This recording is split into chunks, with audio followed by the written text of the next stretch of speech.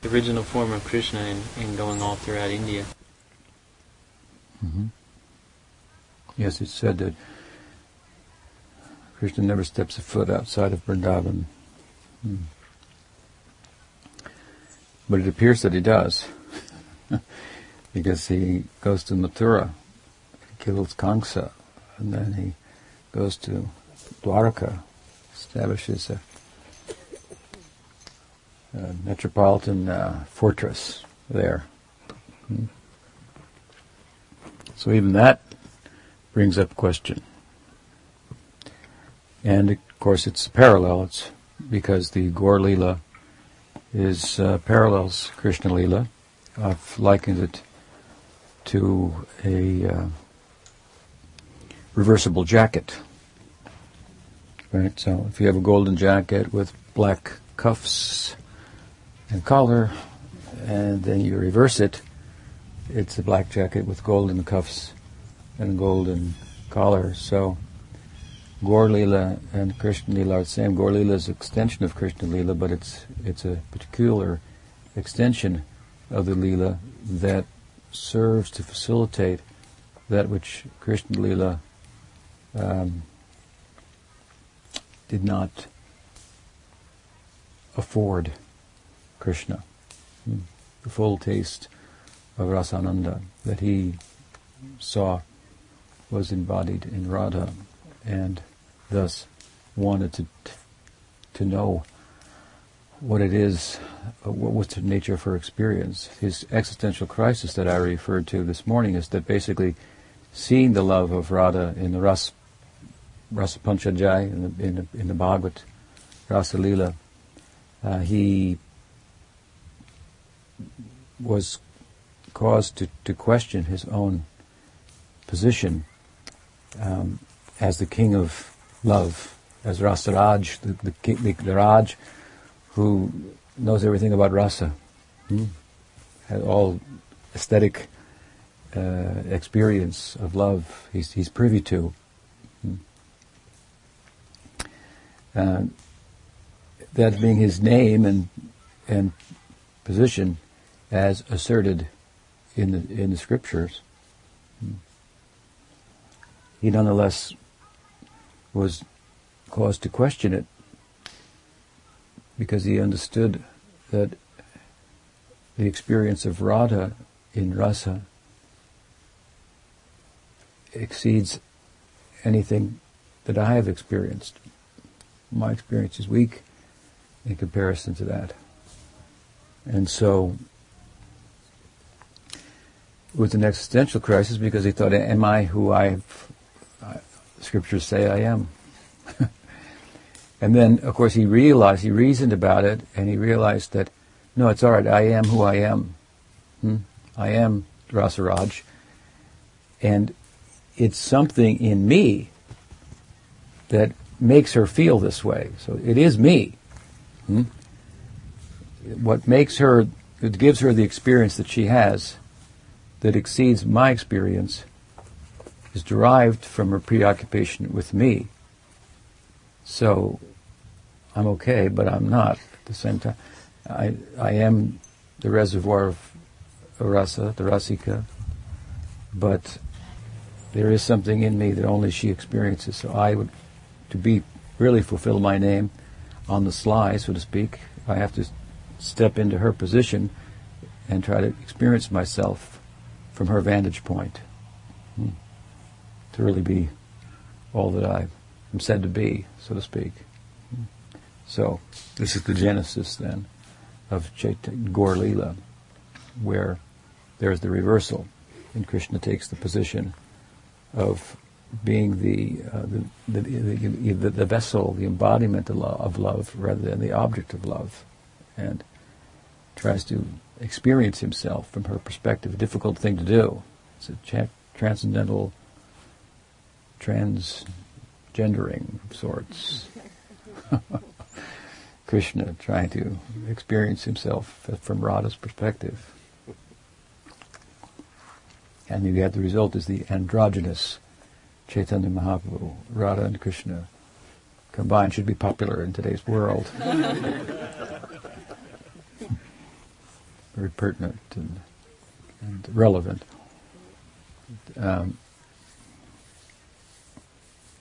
So the reverse out of the Leela then, Krishna becomes the sacrificer, like Radha, rather than the enjoyer. He takes the sacrificer's side, and God as devotee. Of course, that's a very good example for us.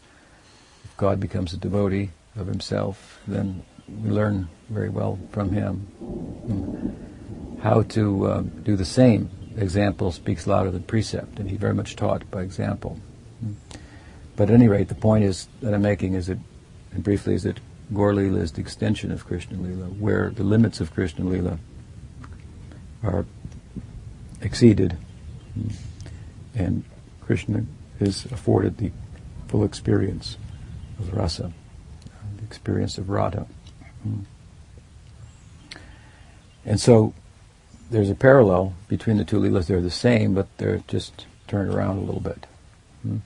Therefore, as you're reasoning, the statement that Krishna never leaves Vrindavan should apply to Chaitanya Mahaprabhu, that Chaitanya Mahaprabhu never leaves Navadvip, which is the manifestation of Vrindavan in Gaur Leela. But he appears to have left and gone to Jagannath Puri, Orissa, South India, and so forth.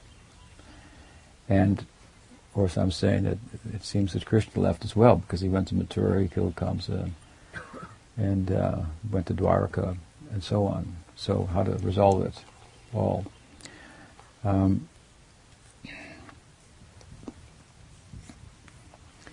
In our teaching, our teaching is based on a metaphysical or meta-narrative, philosophical, metaphysical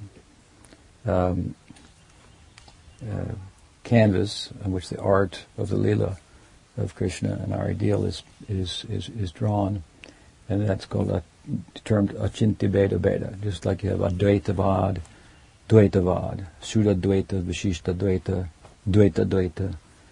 This is Dvaita Dvaita Achintya, Achintya Dvaita Dvaita, or Achintya Bheda Bheda. Bhed Abhed. Bhed means non-difference. Abhed means difference. It refers to the transcendence and immanence of God. Is God in the world? Is God beyond the world?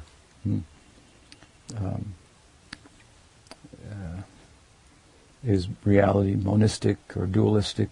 There's different ways in which it can be thought about. And so there are different schools of thought of Vedanta and Vedanta on the subject that try to balance these two perspectives, oneness and difference. Is the jiva one with Brahman or different? And sometimes the Shruti, the Upanishads, speak about oneness between, for example, jiva and Brahman. Sometimes they speak about difference. So the logical perspective, if you will, is that it can't be both. It's got to be one or the other. And so different philosophers have tried to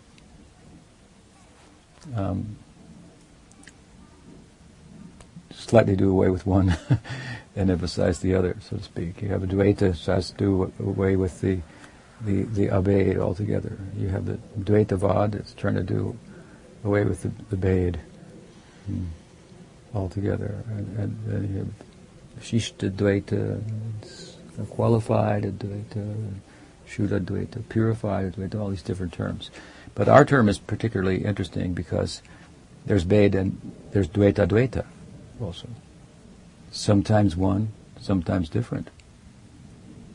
But that's not what the founding acharyas of Gaudiya Vedanta are saying either. That's an embarked position, a different school. When we say Dvaita Dvaita or Bheda Bhed, we add a significant, important word, Achintya. Achintya Bheda Bhed. Means not sometimes one, sometimes different, but one and different at the same time, an interpenetrating sense. Now, if it's hard to grasp, it's supposed to be, in terms of, from a logical rational perspective. It very much, in the simplest way, says that reality transcends the limits of our reasoning, and it's a literal, in a way, reading of the sacred texts. The Bhagavad, our main text, there gives many examples of this.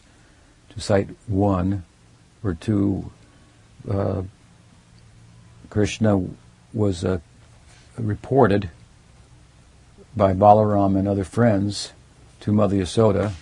He was told on that Krishna has eaten dirt. And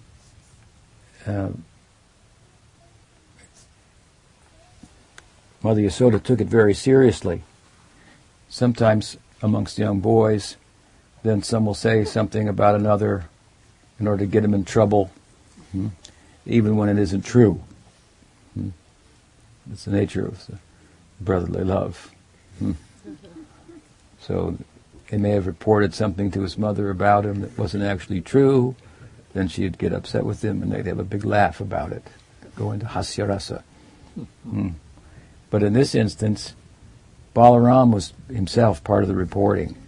So Mother Yasoda took it seriously because, of course, he had been instructed from early on to watch out for your younger brother and look over him and report on him, basically.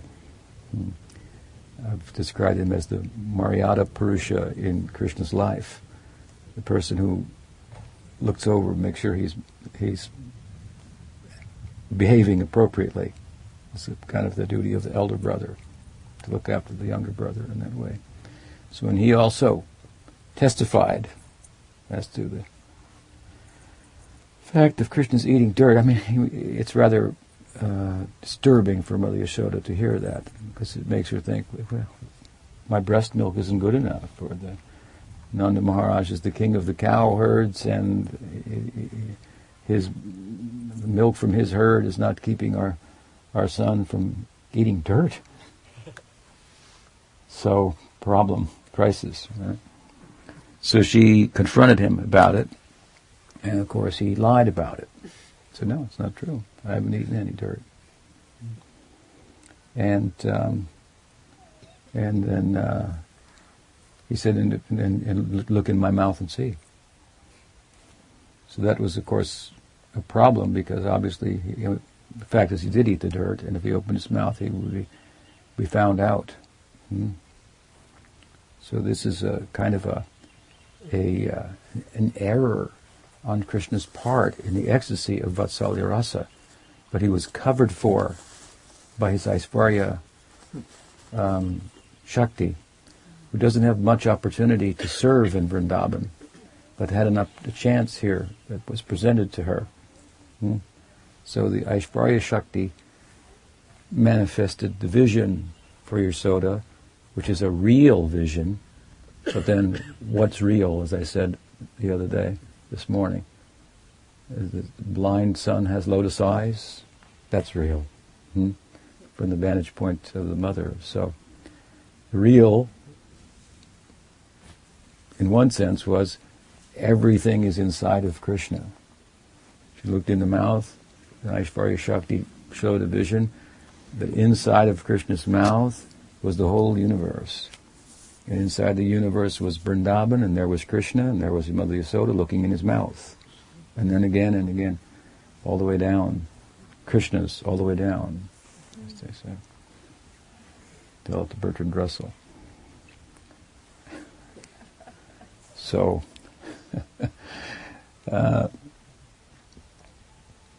in this, the question arises, is he in the world, standing before Mother Yasoda, or is the world in him? Which is it? Are you in the world, or is the world in you? It's one or the other, okay? And the Bhagavatam is saying, without saying it, if you just take it, to use a phrase of our Guru Maharaj, as it is, it says it's both. You think too much. It's both at the same time.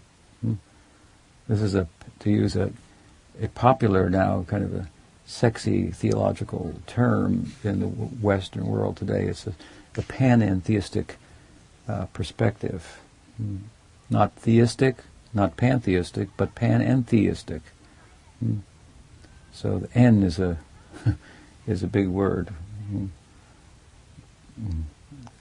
Theistic means, classically speaking, there's the God and he's up there. And there's a distance between him and the world. And pantheism means the world is God. So in both of these there's a loss. In theism there's a loss of intimacy with God. He's not like us at all. There's a distance between the world and the God. The world becomes profane. God becomes holy. And we have a world-denying perspective in order to become holy. A world-denying or a world exploiting also. You can take that turn.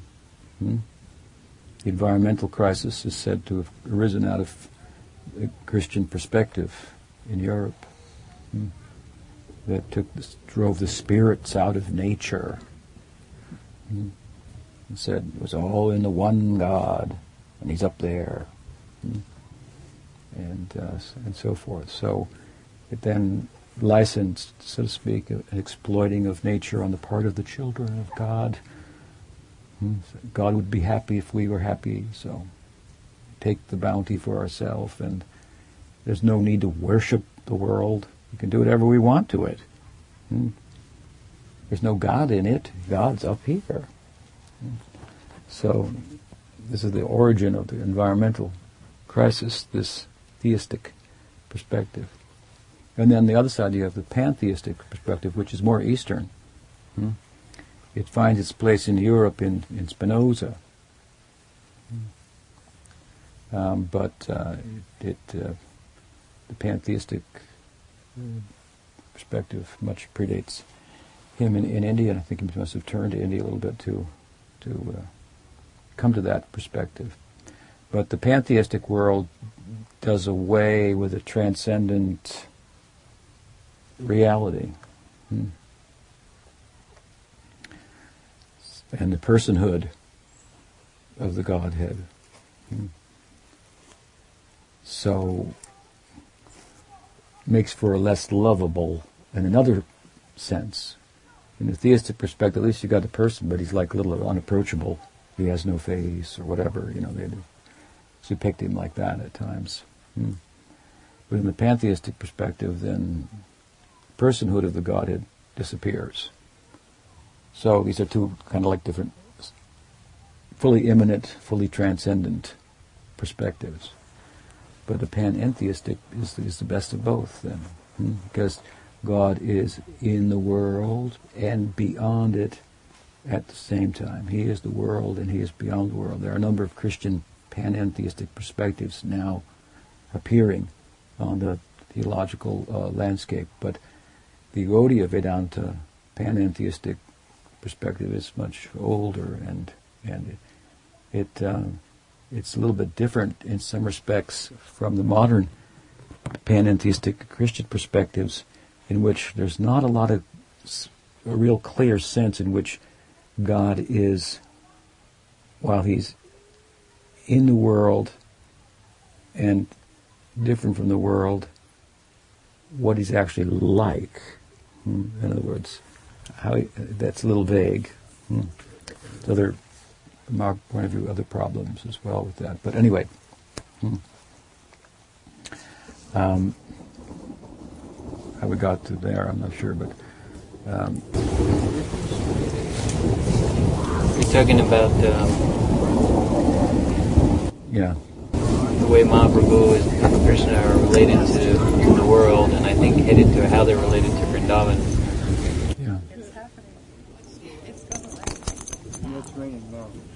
Does anybody have any windows down in their car there? I do. I'm just following orders, Cyril. How about the Bar Ashram? Yeah, we could go there. It's a nice place. There's cows. The hill to the Barn Ashram that everybody likes. Yep, might be good. Okay, it's not far. Huh? The cows saved us from the rain. Let us in their house, cow palace. So we were talking about the fact, the idea of Veda Veda, Chinta Veda Veda, transrational, to be sure, perspective, in one sense more so than other forms of Vedanta, and at the same time a very kind of literal reading of the environment. And so the example recited from Bhagavatam in the Leela, is Krishna in the world, or is the world in Krishna? And the answer, of course, is both. So this is as I say, a panentheistic perspective. And I think we brought that up in relation to the idea that love of Krishna and Krishna are one and different at the same time. So you can't have a teacher without students. There's no meaning to that. Either one. So if the as the Upanishads say that the Brahman is rasa, then there's a dyad, a two that's introduced there. You cannot have rasa without two. So there's some kind of internal duality within the context of the singular Brahman, absolute. And so the two, Radha and Krishna. And Radha, as we were saying earlier today, embodying love of Krishna is, and the deity of bhakti, there's a little bit of Radha or Hladini in every bhakta. And so, because love of Krishna and Krishna are one, it is, in the very least in this sense, that Krishna never steps a foot outside of Vrindavan, even though he appears to do so by going to Mathura and Dwarka. Indeed, when he is in Dwarka, his metropolitan fortress, fortified by the gods and goddesses and so forth, and there he,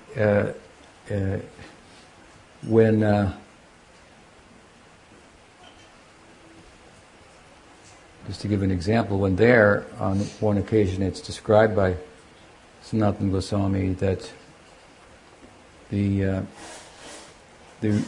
residents of Dwarka were reluctant to speak about Vrindavan because they knew very well that within their Dwarikesh Krishna, these feelings for Vrindavan were percolating.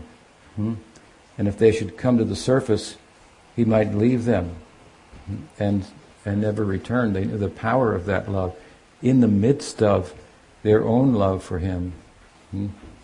They could understand that he was not entirely there. Swayam Bhagavan is not entirely there.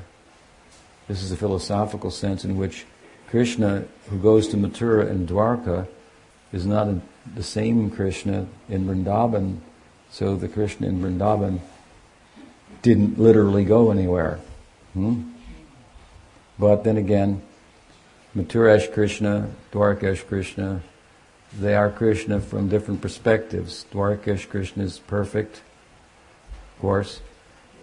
Mathurash Krishna, the Krishna of Mathura, is more perfect, and Vrindavan Krishna is most perfect. So, and these different manifestations of Krishna, of course, is relative to different types of love. So this is the way in which the love and the object of love are one. According to how the love appears in the heart, then Bhagavan will show his innumerable faces to innumerable devotees. Jetatamam prapadyante tam stataiva bhajamyaham mamavart manuvartante manushapartha sarvas. As he says in Gita, as they approach me, then I respond accordingly. So, at any rate, in Dwarka there was some talk about Vrindavan, and Krishna was these feelings for the Brajbasis started to percolate a bit, and it was a cause of concern. And some, Rohini, who's a Brajbasi, Balaram, Brajbasi, they very much spoke up in the spirit of the inhabitants of Vrindavan, and encouraged Krishna he should return to Vrindavan. They're waiting for him, so on and so forth. And there was discussion back and forth, but anyway, in the context of the discussion, Rukmini testified, the principal queen of Krishna, that it's a fact, his heart is actually in Vrindavan. And indeed, in his sleep at night, sometimes, I hear him calling out the name of Lalita, Radha, Vishaka, Sridham, Subal. So he's there. He's not entirely here. Something like that. Satyabhama said, "You know nothing." Very haughty type. She said, "You know nothing." And she said that even when he's awake, I've heard that kind of thing. I perceive that in him. Even when he's awake, he's not entirely there. It means that Krishna is entirely there in a way that corresponds with their love. But there's more to him than their particular love brings out. That more they have no access to. They know that it exists. They're satisfied with their own love, but they're a little dissatisfied at the prospect that if he should follow his heart entirely, then they'll be without him. Yes? Just kind of go along with that, I'm just curious why Krishna can expand himself 16,108 times to be with his various wives in Dwarka. Yeah. Why couldn't he then expand himself and be with the gopis at the same time? Simultaneously. Yeah, well, there's a good reason for that. And a good question too. And I'll answer it. And so the point I'm making is that in Krishna's apparent absence from Vrindavan and his physical, if you will, presence in Dwarka, the inhabitants of Dwarka, the queens of Krishna, know that in his absence from Vrindavan and his physical presence in Dwarka, he's actually more present in Vrindavan in his apparent absence than he is in his apparent presence here. And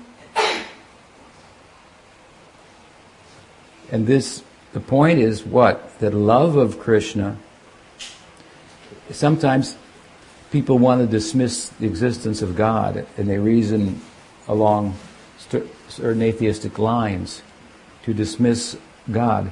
But it's more difficult to dismiss love of God, especially when it's manifest in the mystics. You can dismiss it because it happens usually away from the hub and the hubbub of the world, the Big Apple, and so, which is rotten, and it's happening in a quiet place somewhere, away from all that is distancing people from God and so forth. So, and then the mystics are speaking a different language altogether. They're speaking the language of love, and it's not very well understood. In a world where often even reason is not the language. And we have the majority of the population is dvipada pashu, two-legged animals. Animals are not said to be as rational as humans. Humans are thought to be distinguished from animals by a considerable measure of rationality. And so the language, if you will, of humans and its culture that corresponds should be the language of reason. translated, expressed as German or English or Hindi, as may be the case. But reason is limited in terms of its power to shed light on truth, the entirety of truth. It's a limited vehicle. We talked about Gyan this morning being sattvic. So sattva is good, but nirguna is better. You need something nirguna to go to the nirguna, beyond the gunas. The gunas bind you, they don't liberate you. Sattva guna may give you the insight that you should be liberated, but then you have to get help from the other side to do that, to accomplish that. So, especially in bhakti, in lila, the language is love. It's not Sanskrit, it's not Bengali, and Hindi. It's love. It's love, and that's not the language here. So mystics who enter there, and then they come back from that world, if you will, to try to speak about it from their samadhi. Then they try to translate love into reason, and it's not even the way people reason. People reason away love, in the full sense of the term. So anyway, they're hard to understand, the mystics.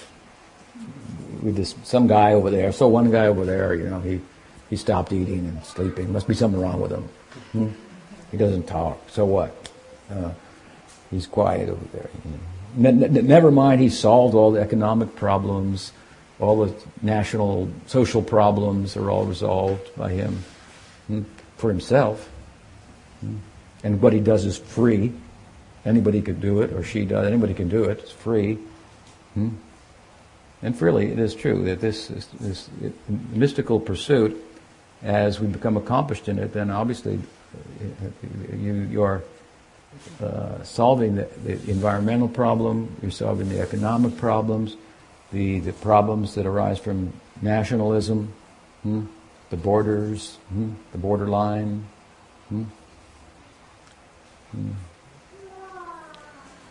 And so forth. But because it's only one person here, a Rumi over there in the Mideast, and a Chaitanya, and a few others in India. It's a little popular over there in India. A Jesus over there. Saint Teresa, perhaps. She's there too in Europe. I'm thinking in America, somebody like Father Chief Seattle or somebody. Right? So a few voices here or there. Some poets, what do they know about anything? And this is an example, of course, the language, again back to language that facilitates the expression of love, a love that transcends reason, but is a kind of knowing that transcends reason. It's often voiced in poetry, and so you can't even sort it out what they're trying to say unless you really pay attention, or unless you have a real need. So it's, in one sense, love of God is dismissed, but if we look at it and don't inappropriately dismiss it, look carefully at it, then it's difficult to dismiss it. In other words, someone who can step back from the world and live, for all intents and purposes, independently of it through spiritual practice, and demonstrate, for the most part, if you will, that consciousness is not dependent upon matter. And that in the Zen sense that less is more. They demonstrate this, that it's really unfair to ignore this example if you want to be objective. So really, realistically speaking, it's more difficult to dismiss love of God than it is to dismiss God. And then, of course, there's no meaning to love of God if there's not God. We may dismiss Krishna as some mythological figure that does all these fantastic things that are impossible. Sometimes devotees are fond of proving the historicity of Krishna. And we found coins with Vasudev's name on it in the cave, and Krishna's a real person, he's not a myth. So that's not a very useful pursuit, because even if you could establish, and some people have to their satisfaction, the historicity of Krishna, you will end up with a Krishna that's not the same one in the Srimad Bhagavatam. He's not doing all the wonderful things that make him attractive. Some guy got on a coin, so what? But he's not lifting Govardhan Hill, right? Bewildering even the gods, and so on and so forth. That is the Krishna seen through the eye of Vyas in Samadhi. Samadhi Vinusmarata Advicheshtitam Premanjana Turita Bhakti Vilochanena Sandasareva Hridayeshu Vilokayanti Yam Shama Sundaram Achintya Guna Swarupam.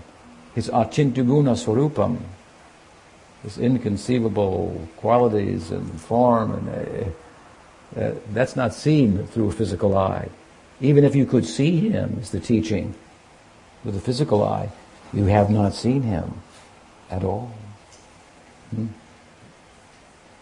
So it's not a very useful, it's a kind of you found Krishna, but he's not the way I thought he was.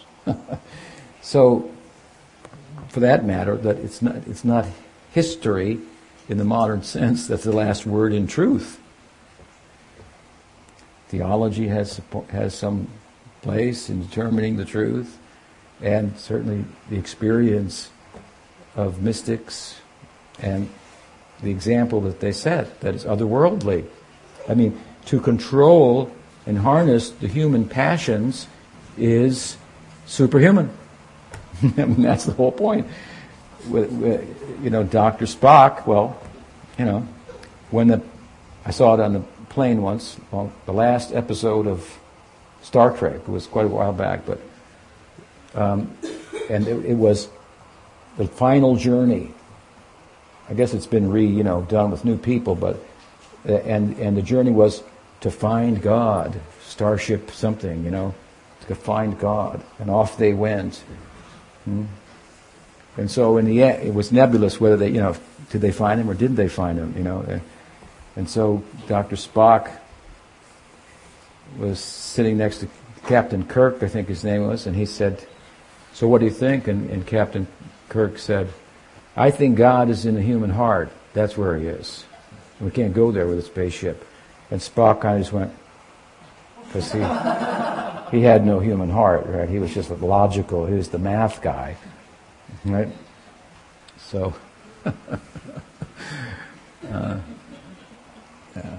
yeah, he can appear in the human heart. That's what it means to be really fully human, actually.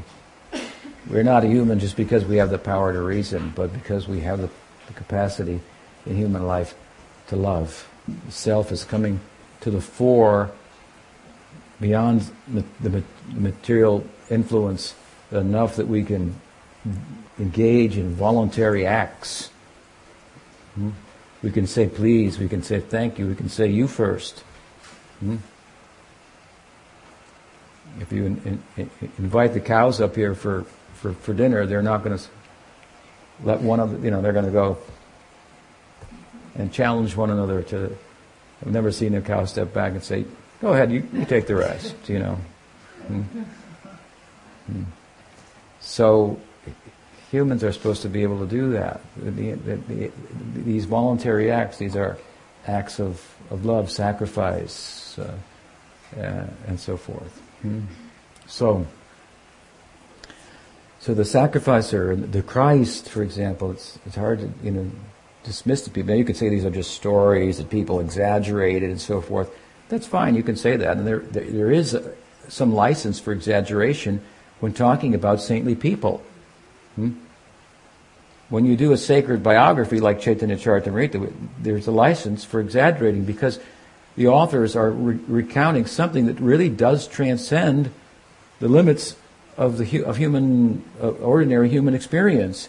And so to talk about something that's completely beyond the limits of human experience with only the instruments or the reference of human experience, you're limited. So you have to take the human reference and use it in such a way that it becomes, well, that sounds like I'm sure there weren't really millions of people in the Ganges, and as I said this morning, others are walking on their head to get to the other side to see Chaitanya Mahaprabhu.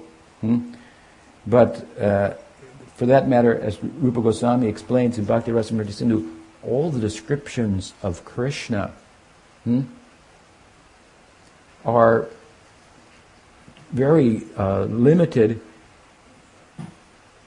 in that they are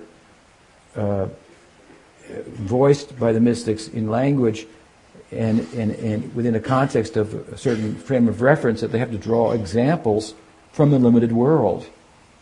That's why, for example, Krishnadas Kaviraj Goswami's specific namaskar verse of Chaitanya Charitamrita is very beautiful. It's the most poetic verse, I think, that he's written in Chaitanya Charitamrita when he says, Vande Shri Krishna Chaitanya Nityanando Sahodito Vododai Pushpavanto Chitro Sando Tamo Nudo. Just roll with the sound and you kind of get it, but he's got the sun and the moon rising at the same time. They don't do that. It's like the sun and the moon decided to rise at the same time. So he's using things that are very profound, beautiful, and important. If the sun didn't rise tomorrow, that'd make the news, but you might not be able to read it. Be too dark. If the moon didn't rise, we're accustomed to it. It's like that. We time. You can clock it, right? It's the clock. Right? So you're living as if it's a sure thing. Sun will rise tomorrow, but it's not. In another sense, right? But if it didn't one day, or the moon, well, that would be. They're very beautiful things, very profound things, very significant. But we've kind of taken them for granted. Yeah, the sun. Yeah, we need the sun. Moon. We need the moon. So he has thought about it. What is the sun rising? You can imagine his perspective. What is the sun? If I was to try to explain what is the appearance of Chaitanya Mahaprabhu, there he is in West Bengal, where the Ganga meets the Indian Ocean and the Bay of Bengal. It's come from the Himalaya, the highest mount, Gangotri, in the world, close to it, and all the way across India, and watering the plains and giving life everywhere, and through with vegetation and water to drink and bathe and so forth, and enters into the Bay of Bengal, and all around the flat land is the green fields of rice, and there he's standing in an early Bengali morning, and the sun, Udilaruna Puro Bhage, Dvijamani Gore, Ora Amani Jage. Aruna, Arunodaya. Arunodaya, this means Uday, the rising. Arun. Arun means like red and yellow and orange, saffron color. It's the aesthetic color of friendship. All of the color, all of the emotions in Indian aesthetics have a corresponding color, just like we have cold colors and warm colors, and so the color of Sakya is like the color of Sumati's sweater, something like that, appropriately so. So when you are there at sea level and the sun rises, looking across and the green fields, and there's the sun, it appears as if this orb of the sun has just set itself down right in the field there. And as if you could just run out and touch it. At that time in the morning, you can look at it. At noon you can't look at the sun. At that time you can look at it. It's the same sun, but it's come very close to us. Its Aishvarya, its majesty, has been placed in the background. And it's made itself available to us like the Godhead does in His Madhurya expression. Pushing His Godhead to the background and appearing as the son of Yashoda, as the friend of Krishna, of Subal, as a lover of Radha. So approachable, as I said. So that this time the sun is like that. It looks like you could just run out and touch it. So he's thinking like this, oh God, how can I explain? How can I give words to my heart's experience, which is coming to him, you can just imagine. Coming to him just 1/2 of a generation away from him. The topics of Chaitanya and Nityananda, the talks of them, the way in which they influenced the people, the way in which they changed hearts, the way in which Chaitanya Dev's campaign went throughout the subcontinent of India, and it created a revolution of Krishna Bhakti, and forged in a very profound way bridged the gap between the Godhead of Advaita, which was prominent spirituality of the time, and people. It was thought the humans, they need to take birth as a Brahmin first, and then in that life take sannyas, and then they can know God. So God is like at least a couple steps removed, if not like, who's going to take sannyas? That's well, God is like pretty far away, forget it. I got to take birth as a Brahmin, then I got to give up my family and wander around barefooted and so forth. So, but Mahaprabhu, he was one amongst a number of persons at that time in India who were teaching by Nam, Satnam, Guru Nanak, Kabir, repeatedly speaking of the power of the name Tukram in Maharashtra, and so many sadhus.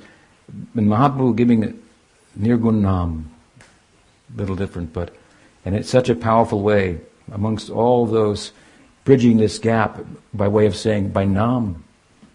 Krishna comes to everyone. Where is God? Yatra gayanti mad bhakta nam vaikunta tishtami yoginam hridayeshu va.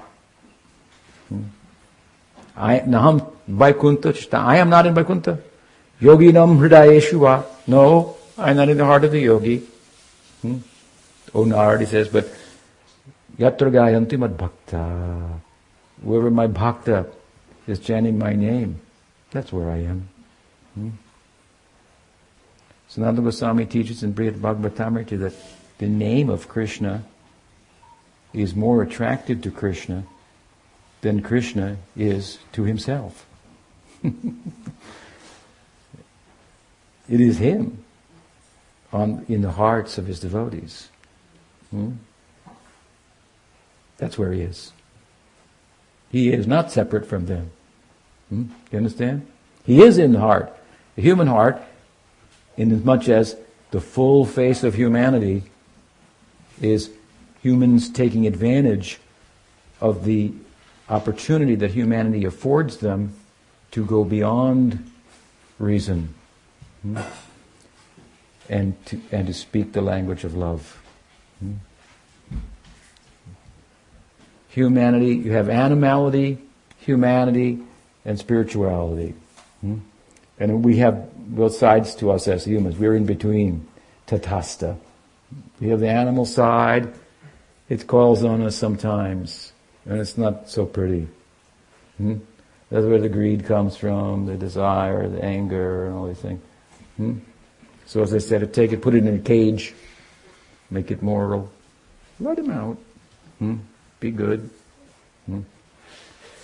But love is also about freedom. Moving freely. That's why we're attracted to the wild animals, the deer. Look at them, they're free. We think, they just run like that. What do they know? They're not restrained like us. That's just the self calling out to itself. Even to get out of the moral cage. Love should be free, spontaneous, no limits. That's why we're attracted to the wild. It's the self, actually, speaking to us. It's translating that in a certain way relative to its own reality. So humanity, the full face of humanity is if humans are distinguished, let's say, from animals by the capacity to engage in abstract thought. The height of abstract thought is to understand the limits of thought and reason. That it atarko pratishthanat. But I'm not really getting anywhere. I can think abstractly and I can enter into a debate on a topic, and if you can too, who wins? The audience decides. And everybody thinks, oh, they're wrong. He's right. And the other side thinks, no, we won. No, we won. No, we won. Both sides thinks they won, and both sides are right. Because with reason you can go anywhere. This side, that side. Anywhere except to a conclusion. A real comprehensive conclusion. You may get a comprehensive conclusion about some area of some aspect of the world, but about the whole thing, not possible. So again, we're back to what we spoke about this morning. The world is just a big contradiction. By reason we'll not resolve it, but by love we can resolve it. So, the mystic, the lover of God, and Chaitanya Mahaprabhu, and Kaviraj Goswami speaking about him, trying to say something, he says, he's like the sun. He's thinking, he's just how much we're dependent upon the sun, but he's appearing to us just like he does in Bengal at sunrise, as if you could go and touch the sun. You could just gaze on it forever. It's so beautiful, red and soothing and friendly, and it looks just like a big ball just rolled up out in the field, and you could go out and touch it. And he says, he's invoking this image to try to say something about what Chaitanya Mahaprabhu meant to those who were just half a generation before him, had direct experience of him, and then talked about it, wrote about it in so many verses, and it's contagious. He's caught it, and just like his predecessor, same Chaitanya Bhagavat, Vrindavan Das Thakur. In several places in Chaitanya Bhagavat, they're so touching. When he reflects what the Leela was like, and I was just a few years after I've come. You feel that separation. What are you feeling there? He's saying, I missed it. And we're thinking, you didn't miss anything. What you've got that you call missing, that's full. You understand? In the absence, there's a fullness that exceeds even the union. In the separation, there's a union that exceeds the union. In the union, there's one Krishna. In separation, everything's reminding me of Krishna. Everything. Where is he? There. And Radharani sees the dark tree and this, and thinks it's Krishna, and everywhere. Her bhav is Atmavat Manyate Jagat. Every sees the world from her own perspective, so projects her own bhava everywhere. That makes the world sacred. When a devotee says, just see, here's the footprint of Krishna in Vrindavan, then you look at it and go, maybe. You can go to the altar and they say, here on the altar we have the footprint of Krishna in the stone. And so give a couple rupees and we bring it out. Here's the footprint. And everybody looks and goes, yeah, I think it's a footprint. But you don't say that to anybody, because you go, Jai. Yeah.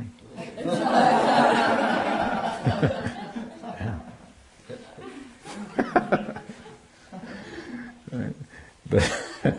But Sanatana Goswami saw it. This is the story. He used to circumambulate, go over downhill every day, but he was very old. So Krishna came with it and left his footprint and said, just circumambulate this, that'll be the same. Then your vow can be complete. So that footprint is worshipped, but this is Krishna appearing to Sanatan.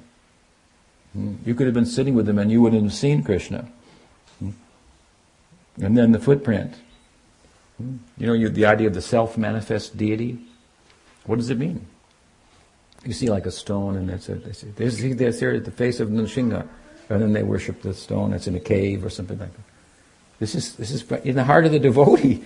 Devotee is seeing and projecting his bhava on inanimate nature, and it actually becomes that. In other words, it becomes sacred because it's the sacred vision of the heart of the devotee. That's what we are honoring. Sanatan saw it like this. It's worshipable. We're worshiping his vision. We're worshiping the vision of Chaitanya Mahaprabhu as seen by Rupa Goswami in his heart and portrayed to the pen of Krishnadas Kaviraj. That's what we're seeing. We're seeing Rupa Goswami's heart. That's what Chaitanya Charitamrita is about. The Chaitanya Charitamrita is about Manjari Bhav. That's what it's about. And the other things that are necessary for that to take place, as we said earlier. That idea. Unatolja rasam sabhakti sriyam. Ujjvala rasa. Is it about Ujjvala rasa? What is Ujjvala rasa? You know the book Ujjval Nilmani, Rupa Goswami's book. In Bhakti Rasamrita Sindhu, he has, in the Southern Division, description of the different rasas. Southern Division? 1, 2, 3. Western, Eastern, Western. Anyway, the third chapter, the third section. The different rasas. First explains the constituents, and then he explains them as a composite. That's Shantaras, Dasiras, Sakiras, Vatsalyaras, Madhuryaras. And the section on Madhuryaras is the briefest. Very short. Because he intended another whole book about the subject. That means Ujjvala rasa. It means Madhurya rasa. Now, is that the subject of Chaitanya Charitamrita? Krishnadas has used Rupa Goswami's verse from Vidagdha Madhava. Anarpita charim charat karunayabhatina karo kalo samarpaitam unacholja rasam sabhakti sriyam. That's a Namaskar verse of Vidagdha Madhava, penned by Rupa Goswami, paying obeisances to his deity. When Rupa Goswami came to Jagannath Puri, he stayed with Haridas Thakur, the outcast. Mahaprabhu went to see him, and one occasion he brought all the poets with him, Sarup Damodar, Ramananda Roy, and others. He wanted them to see the poetry of Rupa Goswami. And he wanted them to see not only what he wrote, but the penmanship in which he wrote. He said, his penmanship is love of God. He said, it's like rows of pearls, so beautiful. This is the way Mahaprabhu saw his writing. The writing of Rupa Goswami is preserved, some of it, in Vrindavan. One devotee once told me, he said, but it doesn't look like rows of pearls. I said, Mahaprabhu saw it like that. You have to understand what is love. Remember? Mother called her blind son Padmalochan. What is reality? The heart of the devotee that has caused him or her to, enabled him or her to transcend and harness the human passions. That's not human. That's why we dismiss the mystics. Well, they're not human anyway. So, they don't count. We don't understand them. They speak in rhymes and so forth. Let's have a rational argument here about whether there's God or not. And you bring in the mystics, well, they don't count. So, you can't understand them. They're not human. And they're not. If you've harnessed the human passions, then what? And of course, in bhakti they're harnessed by way of invoking transcendent passions. This we call rasa. love of God, and all the transformations that involves.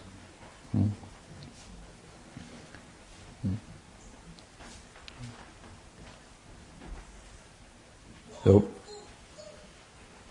Mahaprabhu came with Swarup. Rai Ramananda said, listen to the poetry of Rupa Goswami. And so then they tested him. They tested the math of his poetry. Just like in drama and art and so forth, you've got to go to school, you have to learn certain things, how to write poetry, there's some structure to it, and so forth. So there's some math to it. Just like in art, looks like, wow, or music, he's got talent, what can I say? But the musician knows, well, there's actually some math to this also, and you kind of put it together. And so they asked Rupa Goswami, what is your, for example, Ramananda said, what is the Namaskar verse?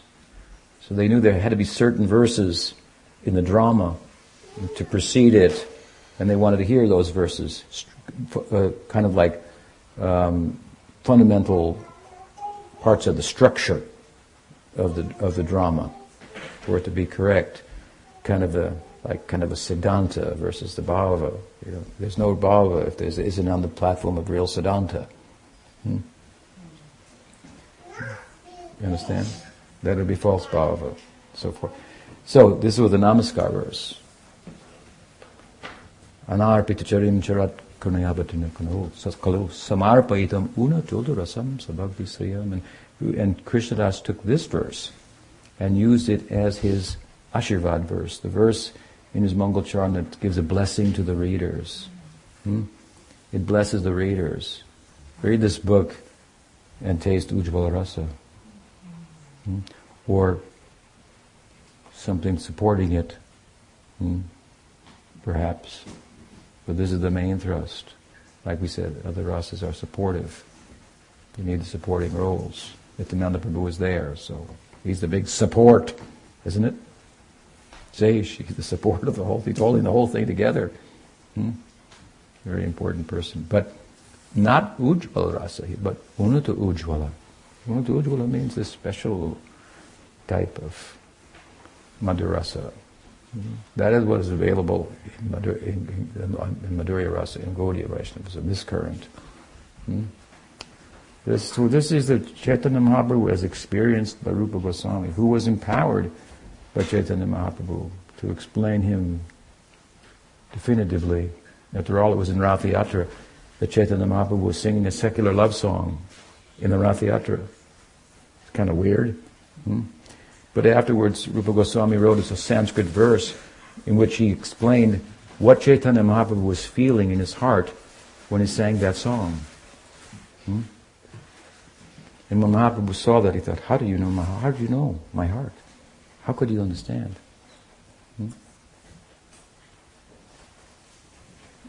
It's possible, and this is the teaching of Gaudiya Vaishnavism, to be fully absorbed in the world, apparently, and fully Krishna conscious. So you can sing your favorite songs. It's okay, but only if from a Krishna conscious perspective, they're always transporting you. There's more in the song than Vyaso Veti na Veti Va. Said so many songwriters, there's so many interpretations of their song, and they like to listen because they hear things they didn't even think about. I was just writing about this, but it said that to so many people. Wow. So Vyasa Veti na Veti Va said Vyasa wrote the Bhagavatam, but whether he knew the meaning, and we're not sure. But Rupa Goswami knows the meaning. That's for sure. Because he's in it. Vyasa is writing it. But Rupa Goswami is in the book. He's in the Rasa Leela. And he's writing about his Leela Granthas. He's writing all about that. Bhagavatam. Writing on the Bhagavatam from that vantage point. Not in a proud way, it's about me, about my type of Madhurya Rasa. That was the position of Raghunath Das Goswami to say, the follower of Rupa. What Rupa's about, that's the acme, that's the zenith. That's what Gaudiya Vaishnavism is pointing to. But Krishnadas, this is all this coming in his heart. He's just a half a generation away. Vrindavan Das, most touching points in Chaitanya Bhagavat when he says, and it was just there, and Krishna, Gaur, and the students on the bank of the Ganges. If only I could be there. And we're thinking, you are there.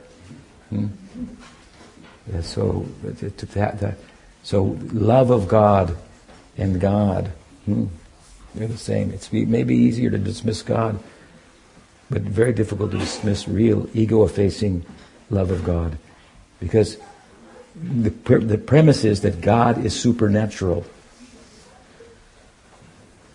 We say, I haven't seen anything supernatural, so why should I believe in the supernatural? And we say, come. Prabhupada said, I haven't seen anything supernatural. My father believes in it, but I've never seen it. He invited so many sadhus to his house, and one person said, I'm going to show you a different sadhu. Come with me. And when he met Bhaktisiddhanta Saraswati Thakur, his life changed. What is the power of Saraswati Thakur at that time? To turn the heads of young men and women at a time in India when the whole country was voting for Bernie Sanders or something. And you were saying, forget it, don't go to the polls, you're wasting your time. And you had the power to turn the people's heads from that. That is nothing, that will not solve the problem. The problem is not the haves and the have-nots. Having is the problem. To have is not to be. The sense of being derived from having is empty, because you don't have anything. You can't keep anything. And the more you have, the more you want. Bernie's a good guy, but he only makes $174,000 a year. That's to advertise. See how.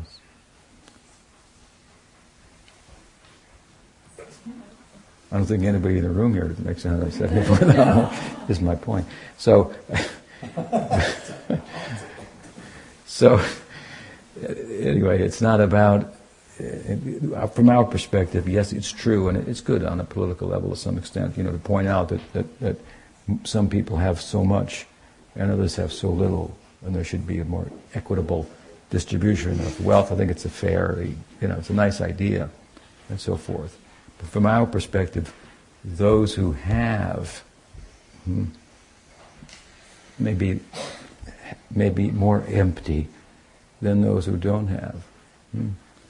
It said, it's easier to thread a needle through the eye, an elephant through the eye of a needle, than it is to what? To what? Enter what? Enter the kingdom of heaven. Enter the kingdom. Get a rich man. Get a rich man into the kingdom of heaven. Yeah, you don't need anything. He's got power. He can continue the illusion, right? But keep buying more things and continue. He thinks he has the prospect to capture it all and be satisfied by having. So that's our vantage point. The rich are poor. And the poor at least maybe have more teachable moment. And one is not materially a little exhausted, exasperated, then how can he listen to these kind of talks if he's thinking, so there's so much prospect for me in life? One has to be a little sattvic and think, there must be more to be had. So just a half a generation away from what was Chaitanya Mahaprabhu, and he's trying to write about that. And in his separation, we're finding him so much present there. This is the point. In the separation, he's present. In his absence, he's present. So he walks apparently out of Vrindavan Hmm? And your wife asked, well, if he walks out of Vrindavan and expands himself with all these queens, why couldn't he just stay in Vrindavan, expand himself with all the gopis, and then go to Mathura and Dwarka as well, right? Hmm. And the answer is that by his apparent absence in Vrindavan, he's showcasing the love of Vrindavan. Hmm? And if you understand it properly, you realize he never really leaves. He's there, and as he says in Rasa Leela, the reason I disappeared was only to make your love grow more. Hmm? And wherever there's love of God, there must be God. Therefore, the inhabitants of Dwarka, they know he's actually more in Vrindavan in his absence, apparent absence, than he is here in his physical presence. Hmm? Love of God is one with God. You cannot have love of God and not have God. You cannot have God and not without someone who loves him and says you're God. You have to have the two. Veda Ved. So, Radha and Krishna one and different at the same time. Devotee and Krishna one and different at the same time. And so he appears to leave Vrindavan. So the readers of Bhagavatam, if they read carefully, they can understand the measure of the love of Vrindavan that became stunned in his absence, couldn't move, couldn't function really without him. Never gave up for a moment on him. And so Uddhava was sent from Dwarka, from Mathura actually, to Vrindavan to counsel them. Because he's so wise, he's Krishna's counselor and so forth. And then Uddhava realizes, I got sent here to be counseled. I came here to pacify them that in the absence of Krishna you shouldn't lament and so forth. And I found that Krishna is more present here than he is in Mathura. Look at these people. He's affecting them in such he's got to be here. He's in their hearts. He's in the heart of the devotee. Sadhavam, hridayam, mayam. The heart of the devotees are my heart. So where is Krishna? We don't need to prove where he's in the hearts of his devotees. And they go on forever, generation after generation, decade after decade, culture after culture. This one now is going by the what was set in motion by our Bhaktivedanta Bhakti Vinod Paribar, and the person of my Guru Maharaj so prominently taken to other continents and so forth, going on. This Nam Sankirtan, Golokeru Premodhan, Hari Nam Sankirtan. It's exported from there, the Premadhan of Golok through the medium of Nam Kirtan. This is the way through Nam Kirtan. Everything will come from this. And so Chaitanya Mahaprabhu, which is the question is, Chaitanya Mahaprabhu left Navadvip and he went to South India and so forth, but Krishna never leaves Vrindavan, so Chaitanya Mahaprabhu must never leave Navadvip, and so the Madhya Lila, the sannyas of Chaitanya Mahaprabhu, he appears to leave Navadvip. But the condition that Navadvip is in his absence is analogous to the condition of the inhabitants of Vrindavan. And he's apparently leaving Navadvip only to talk about Navadvip, only to talk about that love, the love of Vrindavan, only to pursue it in by example, show the way there.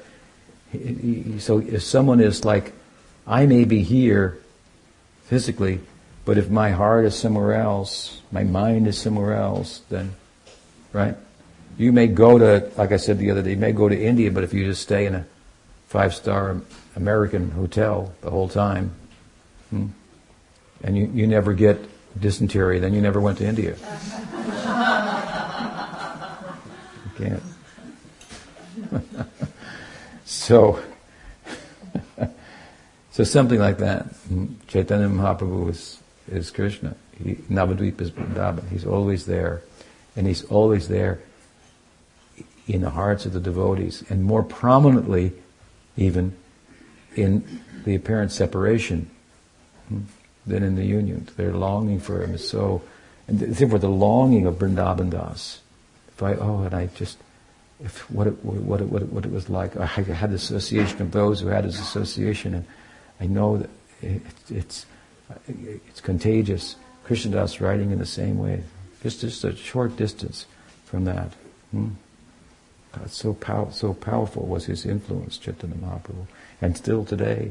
And his name is the Nam, that is his method, the method of his madness, distributing properly understood. So if you pay attention to Nam, then you have all these kind of feelings.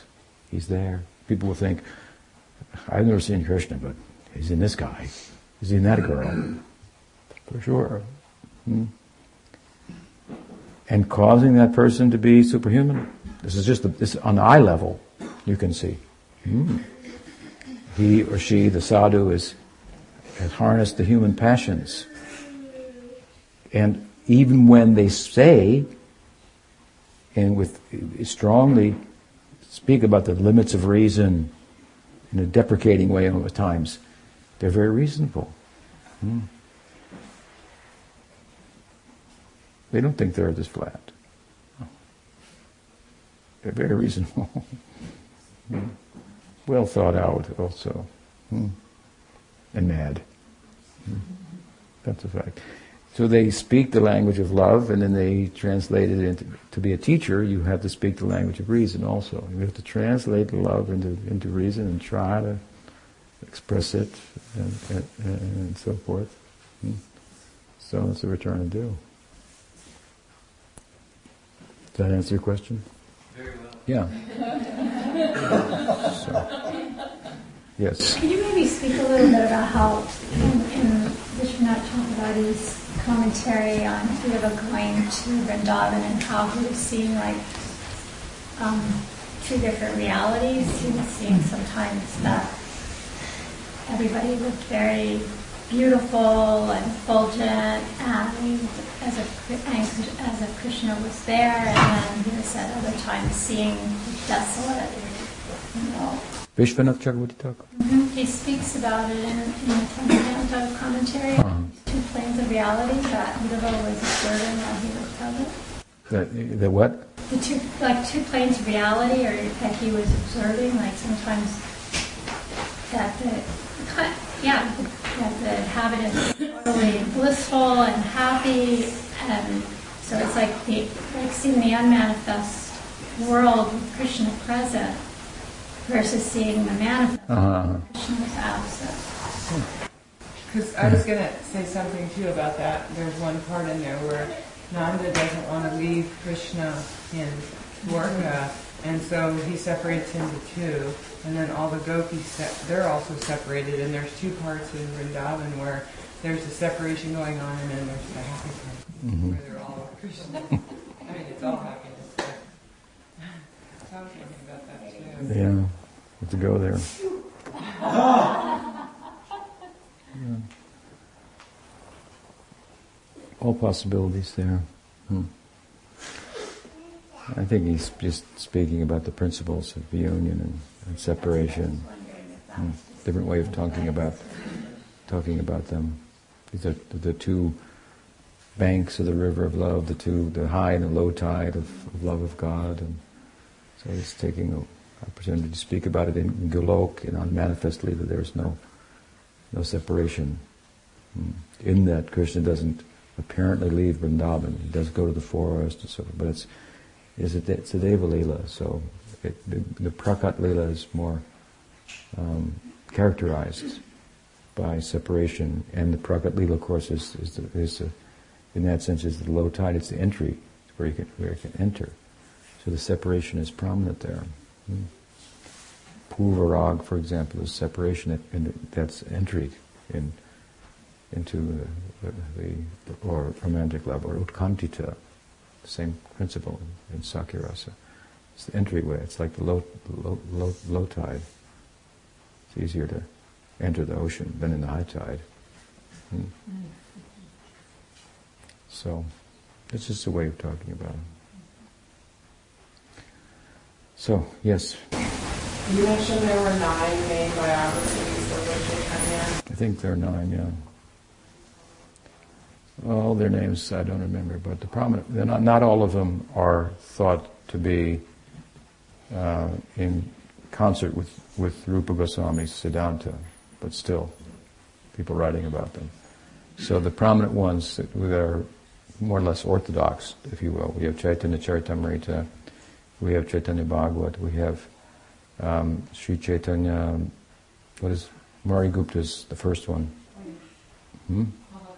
Mahakavya. Sri Chaitanya Mahakavya. Chaitanya Mangala of Lochan Das is another one. And Kavi Karnapur's Sri Krishna Chaitanya Chandradayanataka. Also, so Kavi Karnapur's, Mari Gupta's, Lochan Das, you have, that's 1, 2, 3, then Chaitanya Bhagavat, 4, Chaitanya Charitamrita, 5, and there's 2 or 4 other ones that aren't considered orthodox, so, but still, he's been written about. She sends me a reminder, I think. He says he'll write them to you. If you send him a reminder, he'll look it up and send you them. Yes? I'm wondering about, Krishna is Lord Chaitanya, and he's trying to taste this love. He kind of loses himself. What are you laughing at? Anyway, I can see how he would have like separation of himself. Does he attain union, Krishna, or does he get a different identity? How does this work? Krishna? Yeah. Is Chaitanya, is the Chaitanya avatar successful? Yeah, and how does that success play out? Asli Shiva Padaratam Panashtamam Adarshanam Marmatam Karotu Va Yatapata Va Vidhatu Lampato Mat Prananatas Tu Sevanapara. That is the answer. This verse came from Mahaprabhu. It is the last verse of Shikshastakam. It appears at the very end of the Chaitanya Charitamrita. And Krishnadas says, this verse is spoken by Radharani. Then he gives a little commentary that explains it. It means Chaitanya Mahaprabhu was successful. He came as Krishna coming to taste the bhava of Radha. And he's, with this last verse of Shikshastakam, he attained his ideal. He's Satya Sankalpa, so it's a given it will be attained. That's without a doubt. Whatever he wants will happen. But it plays itself out in a beautiful way, and in the context of that, access to that is made available to us also. So yes, he was successful. Is that the ultimate reflection of what the tradition is basically saying when we say Radha Dasyam, when we're serving that love? So we're ultimately all serving Chaitanya Mahaprabhu's Manu Vishnam to taste that love, to make that ultimate. Yeah, Chaitanya Mahaprabhu is our deity, that's true. And Chaitanya Mahaprabhu is Radha and Krishna combined. So there's the overt manifestation of Chaitanya Mahaprabhu himself. We serve him in Dasyabhav. And then in the context of that Dasyabhav, we serve Radha and Krishna in Madhurya Rasa, or as you have been influenced, depending, Sakyabhav, one of these two, in Vrindavan. So, but Radha Dasyam, the term Radha Dasyam, in particular, specifically, it refers to the service that the handmaidens of Radha render, because it's a type of Madhurya Rasa, but it has a dasya kind of component to it. So the handmaidens of Radha, they don't want to have some vogue or direct union with Krishna. They only want to serve Radha. Their strategy is very good, because no one can come closer to Krishna than Radha. No one. And so they think that let me serve Radha then. And then vicariously, if you will, as close to Krishna as she gets, the closer I am to her, the closer I will get to Krishna also. So they don't want to have direct romantic union with Krishna because they know in that I can't experience everything that Radha experiences. Better I just serve Radha and facilitate her having the experience, and it will overflow to me. This is the math. This is the kind of like reasoning behind the ideal of the Manjari Bhava. So there, Raghunath Das prays, I don't want to be the friend of Radha. This is important. Let me finish this point. I don't want to be the friend of Radha. I don't want to be the Sakhi. I want to be the Dasya. The Radha has friends and equals, and they are all Tad-bhav also. They only want the bhav of, they identify with the bhav of Radha. Lalita Vishaka, they are friends of Radha. They have direct union with Krishna at times, but they could be group leaders, like Chandravali is a group leader with their own manjaris and so forth. But Lalita Vishaka, they subordinate themselves to Radha rather than being independent group leaders. So their bhav is called tad-bhav instead of sambhog, sambhogecha, tad-bhavecha, might be filled with the bhav of Radha rather than the bhav of union with Krishna. Like Chandravali is a competitor of Krishna, for example, in the Leela. So Raghunath Das, he prays, I don't want to be the friend of Radha. Now who is Raghunath Das? Someone said, well, that's just Raghunath Das, that's his thing. Yeah, that's just Raghunath Das. And he's the Prayojan Tattva Acharya of Gaudiya Vaishnavism. In other words, he embodies the highest ideal, Prem Prayojan, of Gaudiya Vaishnavism. He embodies that. And this is what he's saying. From the Madhurya window of opportunity that Gaudiya Vaishnavism affords us, this is the type of Madhurya that is being afforded us. This Manjari Bhav, not Sakhi Bhav.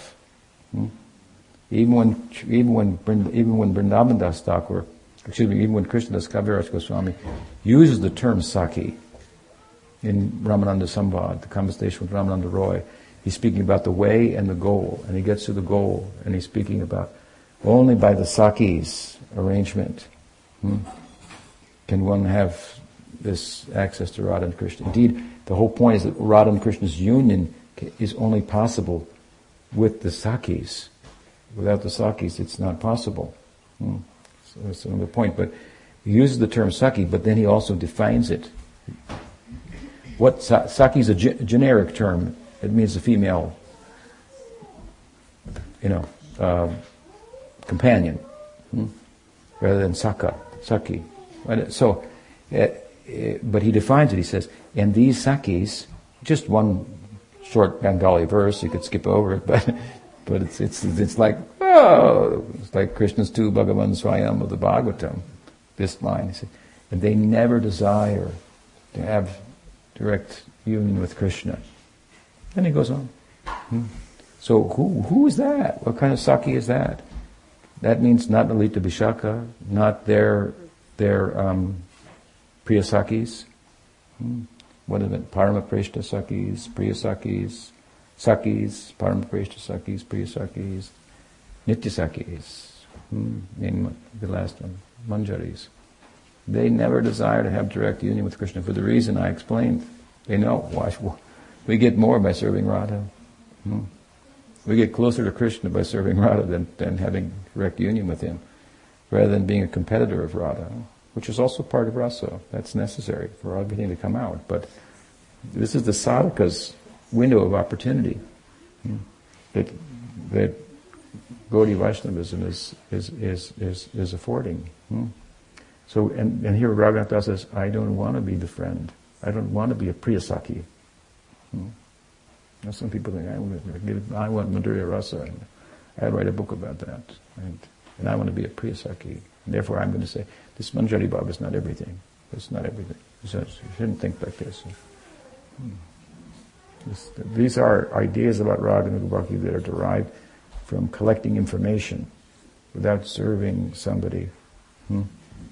To imbibe these secrets through service. And it means largely in the presence, especially that necessity arises for many of Prabhupada's disciples who Prabhupada didn't talk about these things in depth. He talked about it in such a way as to get us involved in whatnot. And part of the involvement was, of course, to understand the value of sadhu sangha, and it couldn't be more of a prominent issue for us at a time when Prabhupada was absent. In the absence of him for his disciples, then the need arises that much more. And then how to take advantage of sadhu sangha. They're sadhus. If you want their sangha, you have to serve. Then you can learn something.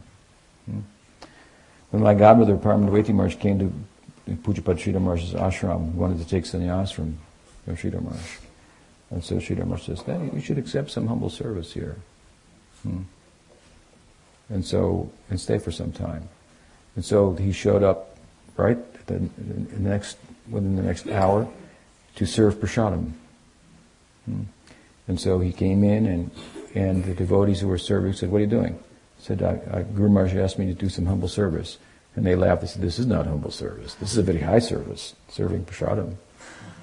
Do you want a humble service? He said, you can clean the barn over there. That is some humble service.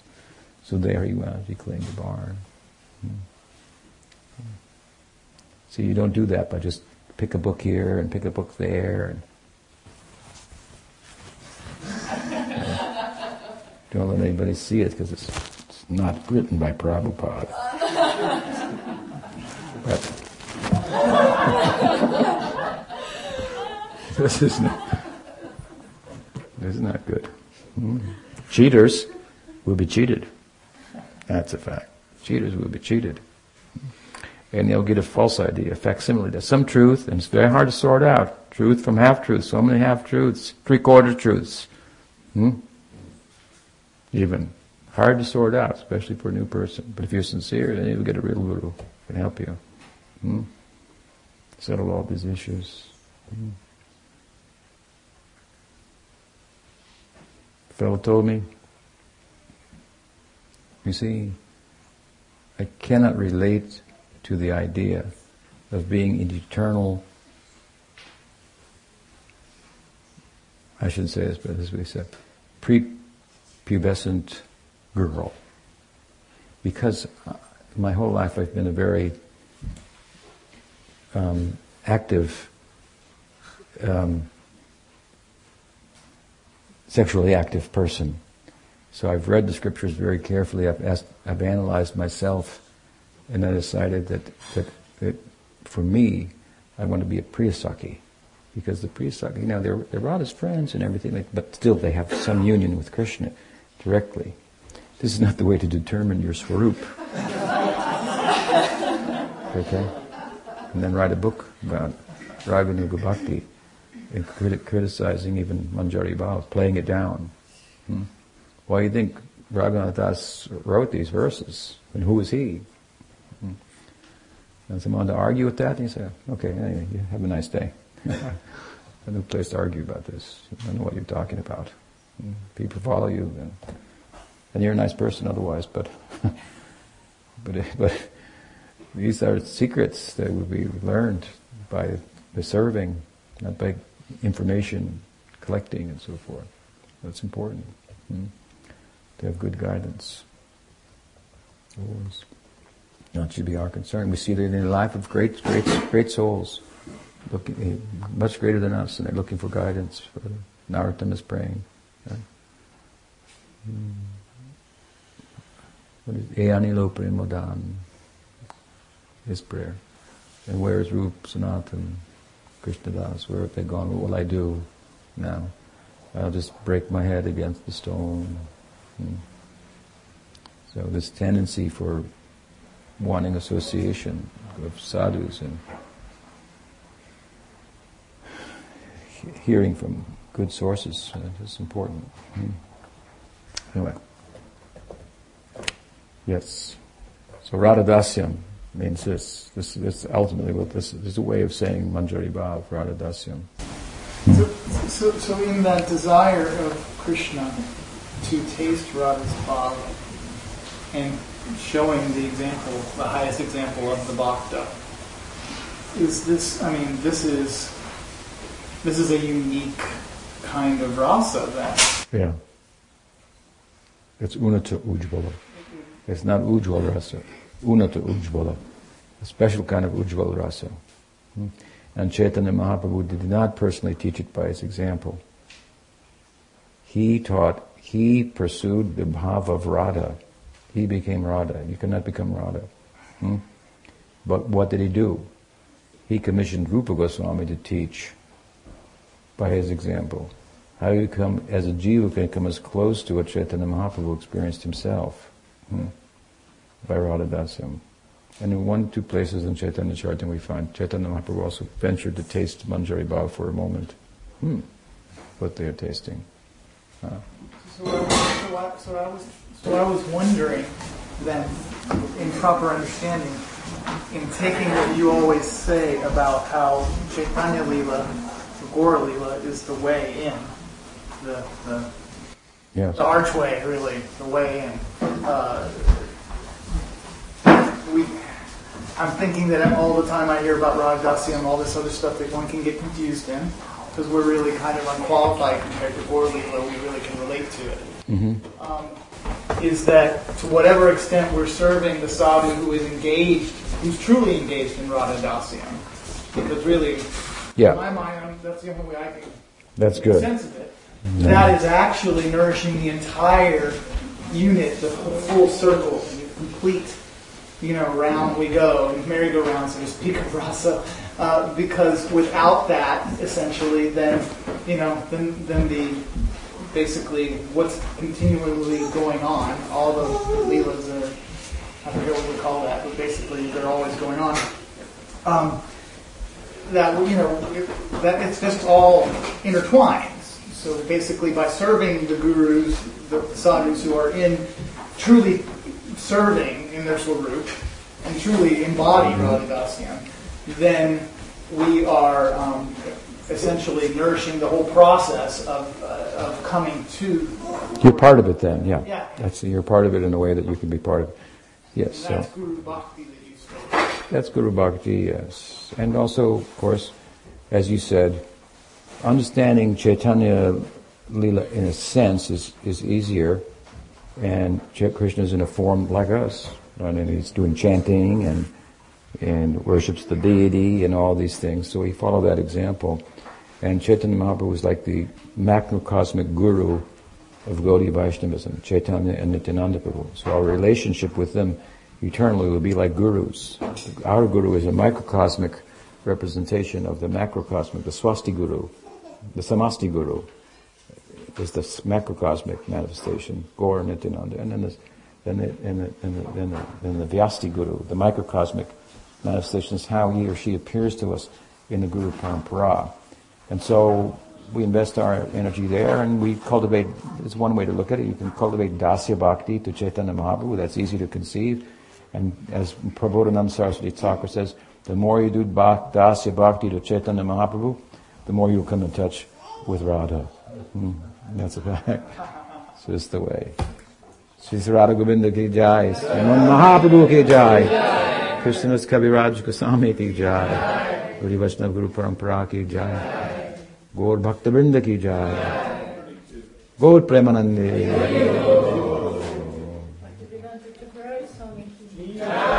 Mahaprasad ki jai. Gaur Premanande.